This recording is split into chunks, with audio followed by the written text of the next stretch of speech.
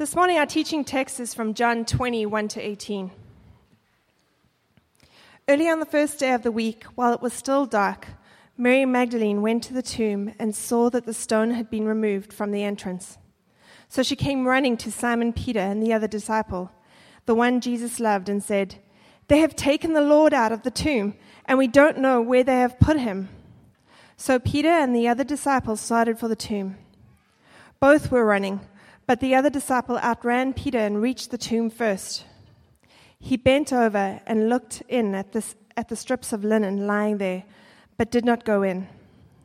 Then Simon Peter came along behind him and went straight into the tomb. He saw the strips of linen lying there, as well as the cloth that had been wrapped around Jesus' head. The cloth was still lying in its place, separate from the linen. Finally, the other disciple, who had reached the tomb first, also went inside. He saw and believed. They still did not understand from Scripture that Jesus had to rise from the dead. Then the disciples went back to where they were staying. Now Mary stood outside the tomb crying. As she wept, she bent over to look into the tomb and saw two angels in white seated where Jesus' body had been, one at the head and the other at the foot. They asked her, "Woman, why are you crying?" "They have taken my Lord away," she said, "and I don't know where they have put him." At this, she turned around and saw Jesus standing there, but she did not realize that it was Jesus. He asked her, "Woman, why are you crying? Who is it that you are looking for?" Thinking that he was the gardener, she said, "Sir, if you have carried him away, tell me where you have put him, and I will get him." Jesus said to her, "Mary." She turned toward him and cried out in Arabic, "Rabboni," which means teacher. Jesus said, "Do not hold on to me, for I have not yet ascended to the Father. Go instead to my brothers and tell them, I am ascending to my Father and your Father, to my God and your God." Mary Magdalene went to the disciples with the news. "I have seen the Lord," and she told them that he had said these things to her. This is the word of the Lord. This whole thing exists so you can hear that invitation of the love of Christ. And that could change everything. And so many of you guys, you don't need any more information. You just need to hear Christ calling your name. He's calling your name. And you just need to turn around and say, "Teacher, Father, God."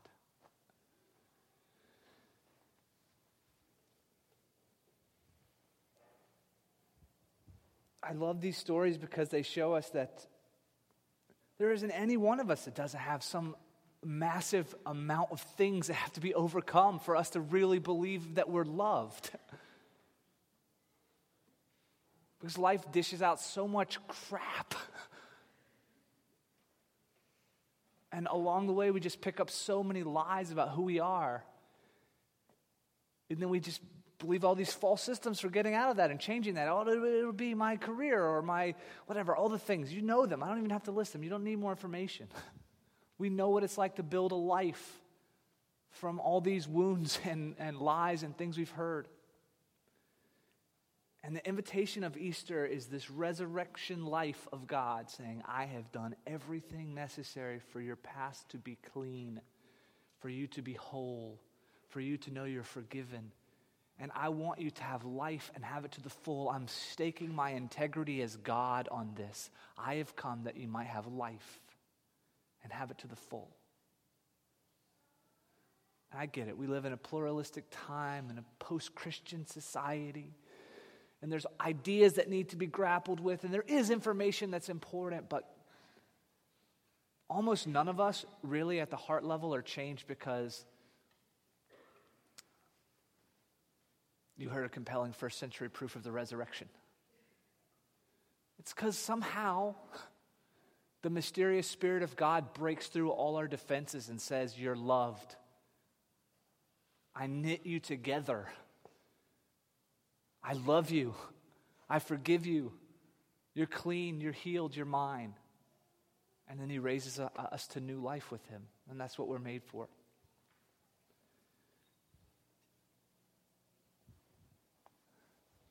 That text that Lisa read, it's just another story. I was thinking about what are the things that stand in the way of someone embracing Jesus. And Mary Magdalene on Easter morning had as many as there possibly could be. She had her own story. She had the actual events. Here, Jesus is dead. Okay, this is it. It's over. You backed the wrong person. This is not Messiah. He's in a tomb. And you didn't get enough time on the Sabbath to anoint his body, so you're showing up with a packet of spices to do it. But the movement's over. We're done. The actual events. In her own past, the stories say that she had 7 demons cast out of her, and I don't know exactly how we're to understand that, but certainly, Carrie said in her story, massive amounts of trauma. That's a human story. That's the human story. Massive amounts of trauma. We have that. We have the actual events that we have to contend with. We have our own histories, wounds, lies, fuel for unbelief.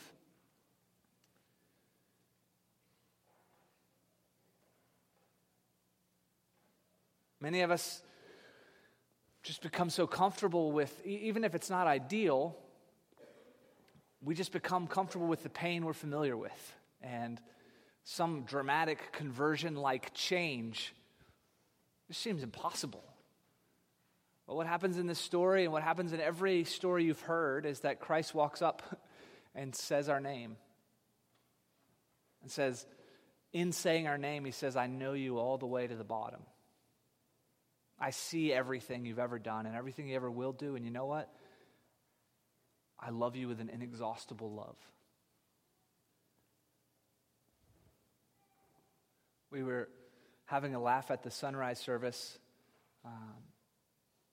about the few little details in this text. It tells you the fastest disciple. They race to the tomb, and John gets there first. He's running like a 5:30 mile, I think. It's just moving. And Peter shows up late, but then he's like Peter, and he busts in the tomb anyway, and he looks around. And it doesn't say anything about whether Peter believed, but it says John believed. That they got there, and Jesus wasn't there, but that it was a weird scene. Like, if the body had been stolen, like Mary was afraid, the clothes would have been like scattered around, but they're just like very neatly there. And the facial cloth laid aside. And John believed. Another funny detail, I think, is that Mary doesn't recognize him and thinks he's a gardener. And I think that's a amusing detail, but I also think it's like John, the gospel writer, saying like, hey, let me just give you a couple of clues about everything. Like the whole story. So we know that's where the biblical narrative begins, in a garden.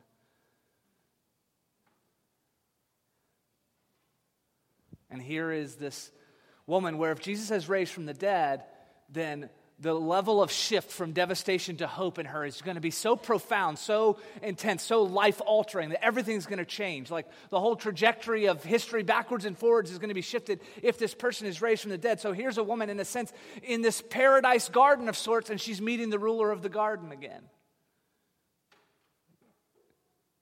Certainly, at least, the Jewish imagination would go back to the first garden, the first ancestors walking with God in the cool of the evening, and everything that fell out from that temptation to be our own gods, to make our own way, we say it every week, to meet the deep needs of our life out of our own resources, to be our own gods, and all the massive trauma that's fallen out from that. She recognizes Jesus in the garden. The passion narrative, the last week of Jesus' life, bookends in a garden. He goes to Gethsemane and he sweats drops of blood, and we don't know exactly all that transpired in that mysterious moment, but he said, let there be some other way, and love got him off of his feet. Though he was crushed with anxiety and fear and said, please let there be, knowing he's about to walk into a massive amount of trauma. He says, worth it. For the joy set before him, he endured the cross. What joy? I think it's the joy of embracing Carrie, the joy of embracing Andrea, the joy of embracing Tori, the joy of embracing you and saying, son, daughter, beloved, healed, forgiven. He prays in the Garden of Gethsemane, and then we go all the way through to resurrection. And I said this last week at Easter, like Jesus seems content to always use the poor and marginalize those on the outskirts, but for his tomb, he gets a rich man. Because this rich man has a tomb in a garden, and that's important. And so Mary mistakes Jesus for the gardener. And you can imagine what does this say? The person who healed me, who forgave me, who gave me a new life trajectory, who said that was going to be the fulfillment of our hopes, was going to bring us the kingdom of God, that we were getting a foretaste of everything. And now all that's gone. She shows up and she hears her name called.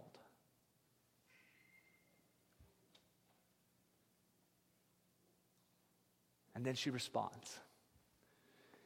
If we do anything here this morning, I want you to know your name is being called. And I want you to know that you can respond. From whatever place of weakness and fear and doubt and brokenness, try to bring something that's stronger than God's love. I dare you. Try imagining the things that have happened to you or the things that you have done are more profound and powerful than the shed blood of Jesus. Not a single drop was wasted on the cross. And after Jesus had fully absorbed everything you and I would ever do wrong, he took his life back up again. And then he went around calling people's names.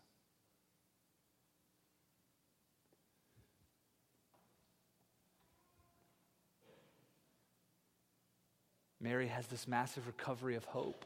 Her name is called. And then Jesus says, tell. She gets to be the first person to proclaim the gospel. She runs and tells the disciples that Jesus is alive. Those are the two questions. Do you know that your name is being called? And what does your life tell? What's the story your life is telling? What does your life point to as most valuable, most worthy of affection, most worthy of devotion? What is stirring your imagination? What is pouring out of your life?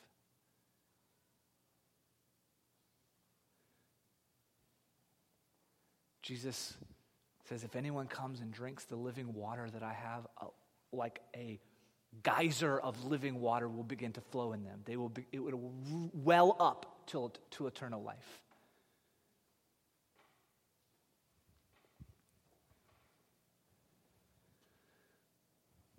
Eric, let's sing some songs.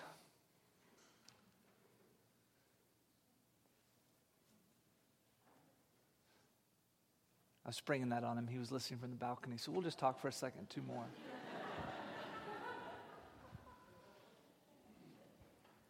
Because I want you to listen to the voice of the Holy Spirit inviting you to respond, to let down your guard, to be embraced by Jesus. You don't have to even stir up the strength to do the embracing yourself. Just surrender to love. The love that knit you together in your mother's womb, that's known you from the very beginning, that's the only one who can give you your true name. That's a profound thing, right? You heard a father this morning share what it was like to select his son's name. It's a profound thing to name something, to name someone. Jesus does this bizarre thing when he encounters people. He changes their name. You've been called this, you will be called this from now on. You've been called broken, now you're going to be called healed. You've been called dead, now you're going to be called alive. You've been called devastated, now you're going to be called hopeful. You've carried a garment of shame, and now you're going to dance with a garment of praise and joy. None of your goals have worked out. I'm going to give you a future and a hope. All we need is to know that our name is being called. I'm going to pray, and we're going to sing, and by faith, the presence of God fills even this high school auditorium. And I just want to ask you, if you're sensing, even if you feel like you've been a Christian your entire life, perfect. Mary was already a disciple. And she heard her name called and she responded. If you sense the Holy Spirit of God is inviting you to something this morning, would you just call out a response to him? Would you say Rabboni? Would you say teacher? Would you say I surrender? I want to hear.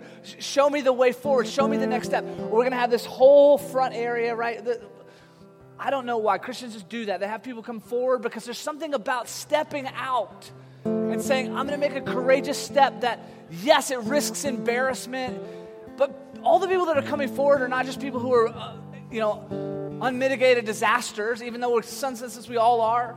We're saying, I want to respond to the invitation that God's calling my name. So whether you've been a Christian for 50 years or you're hearing the Spirit of God call your name for the first time, these people are just going to be up here, our prayer team, and they just want to pray with you, ask questions with you, sort it out. You can pray from your seat, of course. Of course you can. But there's something about doing it with another person. And the beauty of the church is that we just speak truth back to one another. Like Carrie was saying, so it's just this community of people who just like courageously keep saying, hey, this is who you are. This is who we are. This is the love of God. Don't forget. Don't let your week crush you. Don't let those wounds crush you. Remember who you are. We're a resurrection people. So as you sense the invitation of the Spirit, would you just come and pray with someone or pray with someone where you are? We're just going to have a time just in the presence of God, hearing him call our names and saying things back to him in faith. We're going to do that together. And then in a few minutes, David's going to bring us to the communion table where we can just have this feast of grace together. But let's just spend our time responding to what the Spirit is saying. Prayer, folks, come forward. Be here to receive people. Holy God, we don't need any more information. We need to respond to your love. In the name of Jesus, would you break through our defenses, our fear, our doubts, our apathy? Would you arrest our attention? Would you call us to life? Would you help us to surrender to love in the name of Jesus? Lead us in this response time in Christ's name. Amen.